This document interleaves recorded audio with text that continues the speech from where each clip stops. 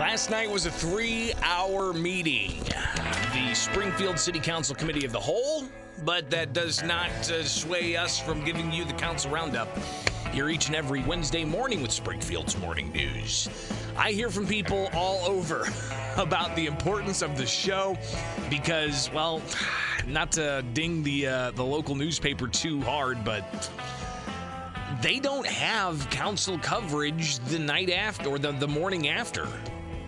We do. So thanks for staying with us. It is the Council Roundup brought to you by Head West Subs. When you want a great sub, you've got to Head West. Their downtown location now open for lunch. Head West Subs. Looks like the rain stopped around here at Riverton Ranch for the time being, but to remind you again, we've got severe weather in the forecast. Could see hail, possible tornadoes.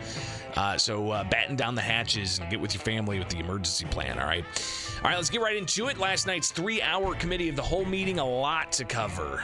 Dozens and dozens of ordinances. We're not going to be able to unpack everything, but some of the top-level issues dealing with funds being proposed for certain organizations and some funds being approved, others being tabled, and we'll get to all of that coming up. But first, let's hear about your tax dollars.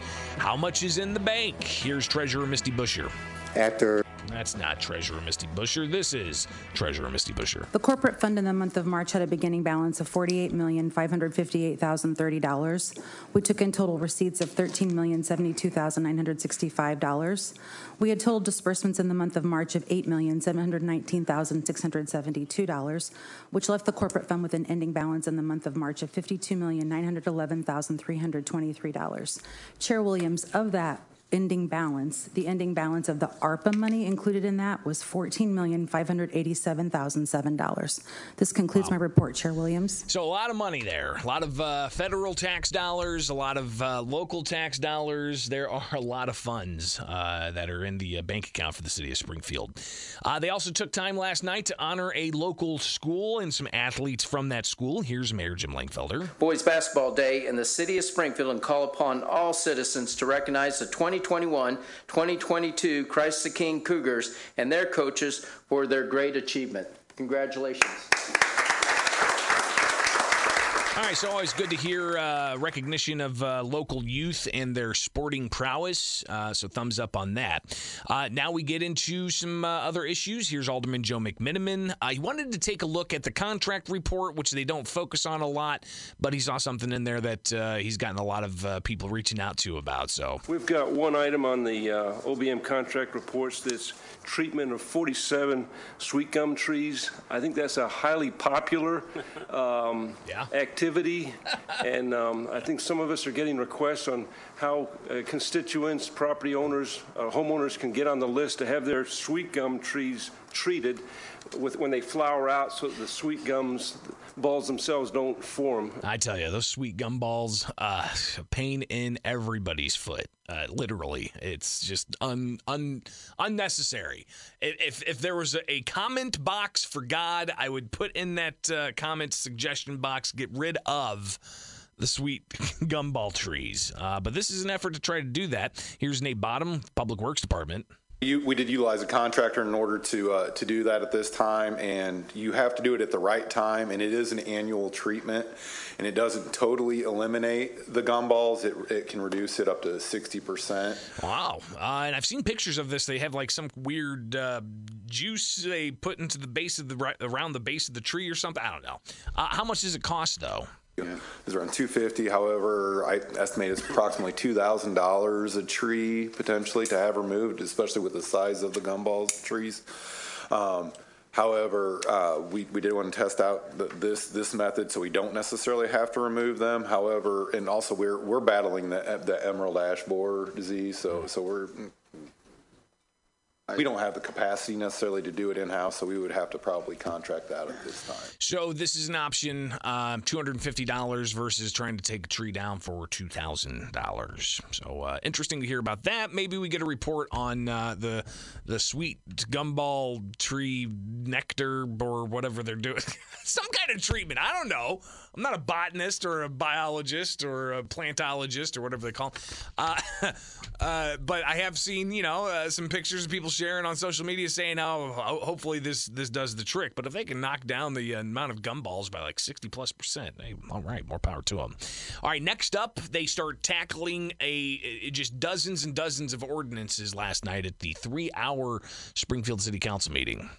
For Southtown Construction and Bone Training Center, utilizing the city's Community Development Block Grant funds in the amount not to exceed $400,000 for the Office of Planning and Economic Development. So $400,000 to the Southtown Construction Group. Calvin Pitts was there. He presented a good, thorough presentation about what he plans to do with this, to train local youth, to get them into the trades, to give them courses on financial literacy, to help get them the proper documentation they need when it comes to vehicles or certifications, to work on and rehab homes and really set them up for success in the future.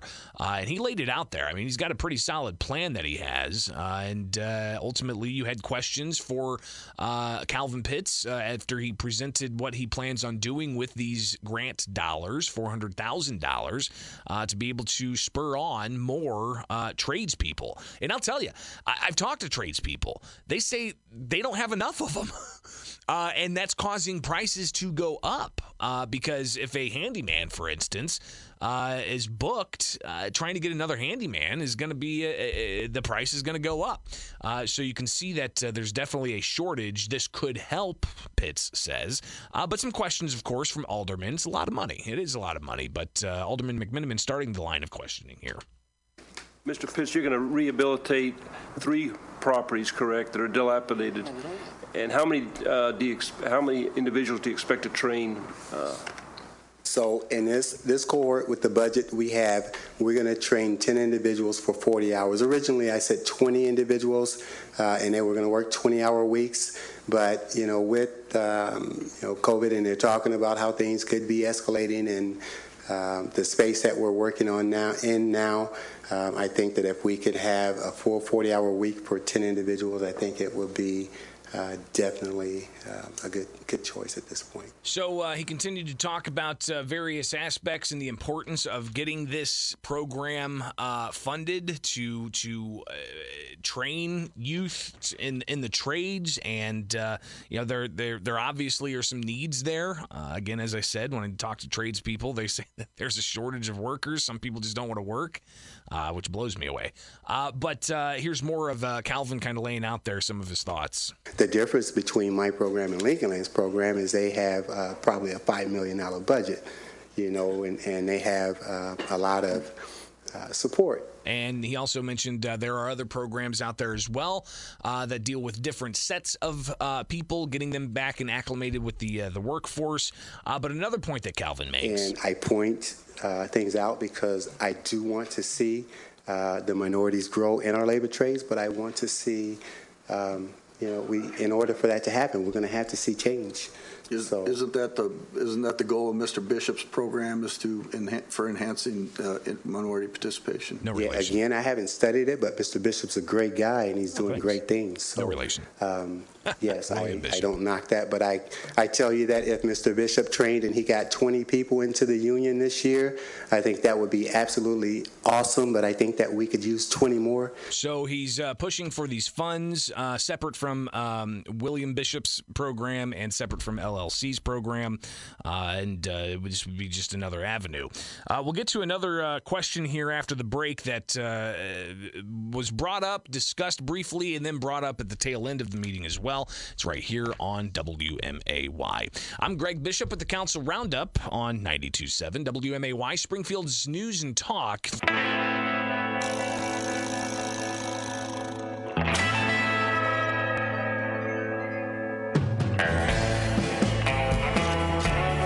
it's time for Greg Bishop and the Council Roundup. 3-hour meeting last night. Calvin Pitts is up. He's looking for $400,000 to help fund a program to train youth to get involved in the building trades, and getting some questions from aldermen. Alderman McMiniman asking some questions about how this is all going to play out. And then all of a sudden you get Alderman Redpath asking a variety of questions about the communications that he's had with unions. And in particular, he drops this on everybody at the Springfield City Council. I have a letter sitting in front of me from the Central Illinois Labor's Pension Fund that says that you owe them $4,409 for pension, welfare, and annuity funds. Can you explain that? So Pitts provides his response. And again, this is the Council Roundup brought to you by Head West Subs. After getting an auditor to make me understand the language and how to cipher through it, I went through the audit and I actually overpaid the pension fund $10,700. I called their attorney just last Friday because I told him that I was going to be presenting this week, and he sent me a letter back stating that the response is in the hands of a different attorney at this point, and it's been over 2 months since I sent my response, which is out of the time that individuals usually respond. But so he ultimately, putting out there that he's got some unanswered questions from the auditors as well on all of this, and we'll hear more about this coming up. But Alderwoman Conley had a question about if he's going to be working on properties the city owns, who's got liability on this. We will have yes, liability insurance for all the projects. Yes, ma'am. Anything that I do, we will. Okay, thank you very much. Yep. Okay. We don't want nobody hurt, though. No, I don't either, and I'm glad you're doing safety. I appreciate the personal protection equipment, and and that you're obviously that's a part of the training. But we've got to be. Yeah, you're talking about working on city-owned property, so we want to. Outside of self-care, that's probably the biggest part. I'm sure it is. Yes, ma'am. I've lifted a hammer before. I think it's a good thing to do. Yeah, I don't think anybody wants to get hurt working on these properties. But continuing on here, Hanauer has a question about a possible conflict of interest. I want to make sure we're not getting into any issues and getting, Calvin into issues. He's on our housing board or something like that. Can people that are on boards and commissions, are they allowed to accept money from the city? And I think that's something we probably need to look at, because to me, it does kind of give them an unfair advantage over other people. So Pitts responds that, hey, this board really hasn't even met. If you don't mind, I'll comment on the Housing Advisory Board. It was a board that I was appointed on. I will let you know that to date, that has been an inactive board. We have not had one board meeting.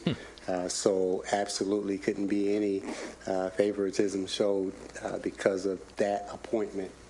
I'd like to see a report on all the boards and commissions and rates of meetings. Are these people getting paid? Are they unpaid? What about staff involvement and so on? That's a different story for another day. But more from Calvin Pitts, who's looking for $400,000 from the city to help fund a program to get young people involved in the building trades.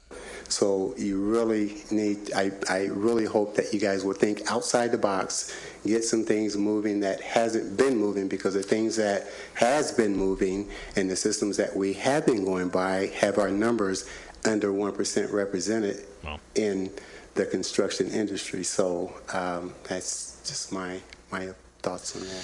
So Alderman Sean Gregory, he wants to see this happen. I think we should move forward with it. I agree with Mr. Pitts on the urgency in our communities, near and far. My community, all of us, we got bad houses everywhere that need to be fixed.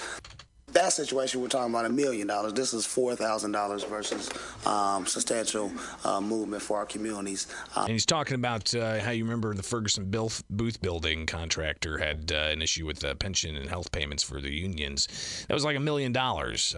Pitts allegedly owes $4,000, but he seems to kind of push back against some of that. Regardless of all of the discussion last night, and this lasted for a good 45 minutes to an hour, Alderman Redpath throws out this gem. Mr. Chairman, I move that we table this ordinance. All right. So they moved to table the ordinance, and they did. The majority of the council tabled it. It would take 8 votes to get it off the table, but they could possibly refile it and have more debate on this. So we'll watch how that goes and actually revisit this a bit with some comments from Teresa Haley at the tail end of the meeting. So stay tuned for that. Back with the Council Roundup. Brought to you by Head West Subs. When you want a great sub, you've got to head west. Getting through a 3-hour meeting last night, and we got just dozens and dozens of ordinances up for consideration. They tabled the ordinance of Calvin Pitts, a local contractor who's also a trainer of young contractors. He was looking for $400,000 to fund a program, but Alderman tabled that. Next up, you've got a request from the Springfield JCs. 22-153, an ordinance authorizing execution of a sponsorship agreement with the payment in the amount of $40,000 to Springfield JCs for the Capital City celebration to be held downtown Springfield June 30th through July 4th, 2022 for the Springfield Convention and Visitors Bureau. So the Springfield JCs looking for money to put on a 4th of July weekend event, and JCs were there. Here's one of their officials talking about the plans. Alrighty, so everybody here, I'm sure, is pretty familiar with the traditional downtown festival layout. We're of course going to have all of those usual staples like a giant kids area, inflatables, face painting, some wonderful vendors, food, drink, beers, whatever you want. But we also want to really capture the spirit of Springfield. We want to do that especially by focusing on the history. We really want to play into the History Comes Alive programming that will already be existing and help get people out there to really learn about Lincoln and learn about the wonderful history that our city holds. But we also want to celebrate what's going on today. So we want to have both a kids and dog patriotic pageant and then allow those winners to be the grand marshal of our 4th of July parade, which we are the capital of the state and we need a 4th of July parade. Following that, we will convene on the North Mansion block for a movie in the park just to bring all the families together. And then on Sunday, we will start everybody off with an all-faith service to start your day on a good note. And then maybe not so healthy of a note, we do want to hold a horseshoe competition, both the food and the game. We'll also have some other just recreational sports out there. We already have these shenanigans lined up to bring in some wonderful music that evening and convene the weekend with a wonderful fireworks show downtown in front of the state capitol. So that's an idea of just some of the things that are going to be happening. They're looking for matching dollars. I believe up to $40,000 is going to be used for this, for the JCs to put this event on. But one of the questions is, are they going to be coming back for repeated requests? The idea is a self-sustaining framework within 3 to 5 years, really depending on weather for that 3 to 5. But definitely not coming back for $40,000 next year. That is not our plan. Thank you. And all the best. So they did share, like, you know, their recent history. They had a fireworks show ready in like 2016. It got rained out, and a few other things didn't line up as they wanted. And then you had the pandemic, and it's just been a rough time. So they're hoping that some seed money can get them back going again. But Alderman Redpath chiming in on this as well. What's the difference between this and Lincoln Fest? They don't know Lincoln Fest. I know what that is. They don't know Lincoln Fest or Drinking Fest. Lincoln Fest was the deal. I don't remember Lincoln Fest. I know of the I should probably open up the phone lines. I know of the what's the word I'm looking for? I know of the legacy of Lincoln Fest and the history where people, it was just Drinking Fest is what I think they called it, and well, things got pretty expensive. Here's again Alderman Redpath. Because basically it was the city services alone were enormous. Yeah. And have you guys factored in the cost of police, fire, and public works into that? Yes, they have. The majority of our police, fire, and city services are included in that logistical aspect. We also are looking to specifically find groups to partner with, which will provide additional security. Because we know that there is a police shortage right now in this town, and we don't want to overwork them any more than they already are. So we are looking at other aspects. So they'll look at volunteers, but of course they'll make sure that they get paid police and security where it's needed, like blocking off anybody from riding into the fireworks display, for instance. And you don't want to necessarily put that into the hands of volunteers. Alderman Redpath again chiming in here. This is something we need in the city, especially downtown right now. So we're cheering you on. We just hope it works. Now, as far as the funding mechanism here, $40,000, Scott Dahl with the Tourism Bureau, he kind of lays out how that's going to work. Yeah, so the $40,000 number came from the ARPA dollars. We had a line item in there for a destination event, so that's where the $40,000 came from. What made it appealing for the JCs is that they were bringing to the table another $27,500, so they were having matching funds with it, which is really what the City Advisory Board has really been trying to get to, is some kind of a matching scenario. And also, Alderman Hanauer as well, the City Advisory Board considers multiple years and how long that we're funding events because they want them to be self-sustainable. Absolutely. So, again, I think looking forward to the event, seeing how it comes together. They gave initial approval last night. Final approval is next week. Meanwhile, of the dozens of ordinances, there were several dealing with police equipment, from vehicles and equipping those vehicles and so on. Here's Police Chief Scarlett and Alderwoman Conley going back and forth. I do not. I know that a majority of them are currently on the lot in Greenfield and Mara Brothers Ford. From that point, we have to outfit them, and I'm not sure the timeline on that. But we actually have a physical sighting. They've been seen. Allegedly. That is correct. Allegedly. Yes. Allegedly. Oh, spoke like a real officer. We needed all 40 of them a long time ago. Yes. So we call them with regularity to speed up the process. Okay. So a lot of cars need to be equipped and so on. Kind of interesting to see just the process play out that way. Meanwhile, you got another ordinance up for consideration of the dozens that were brought up last night. By one for Rebcor LLC, doing business as Clique, located at 411 East Washington Street. All right, so is it Click? Is it Clique? Is it The Click? Is it Cliche? I don't know. It was said over and over again by different people. But a new bar downtown looking to get a 3 a.m. liquor license, and that opens up a can of worms. We hear about this debate over 3 a.m. liquor licenses quite a bit. Alderman McMiniman chiming in. And we've seen a big transition down. By the way, this isn't worded this way, but this currently Clique has a 1 a.m. license they have in their own right.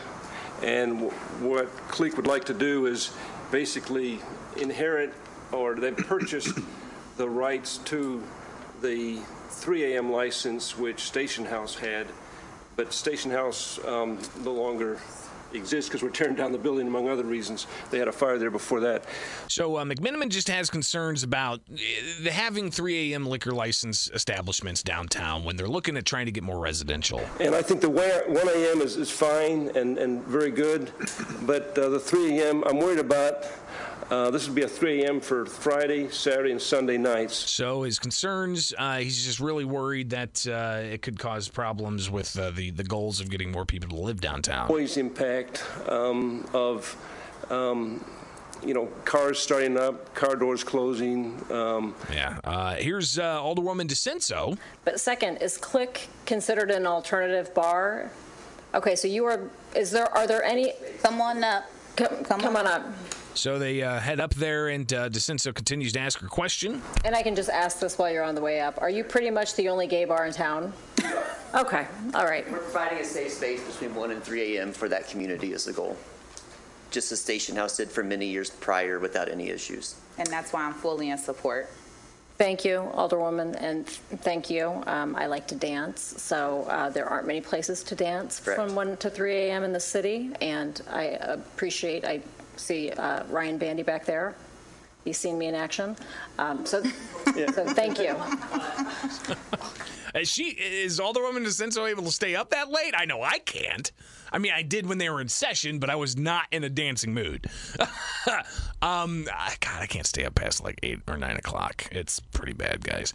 Anyways, Alderwoman Purchase is totally on board.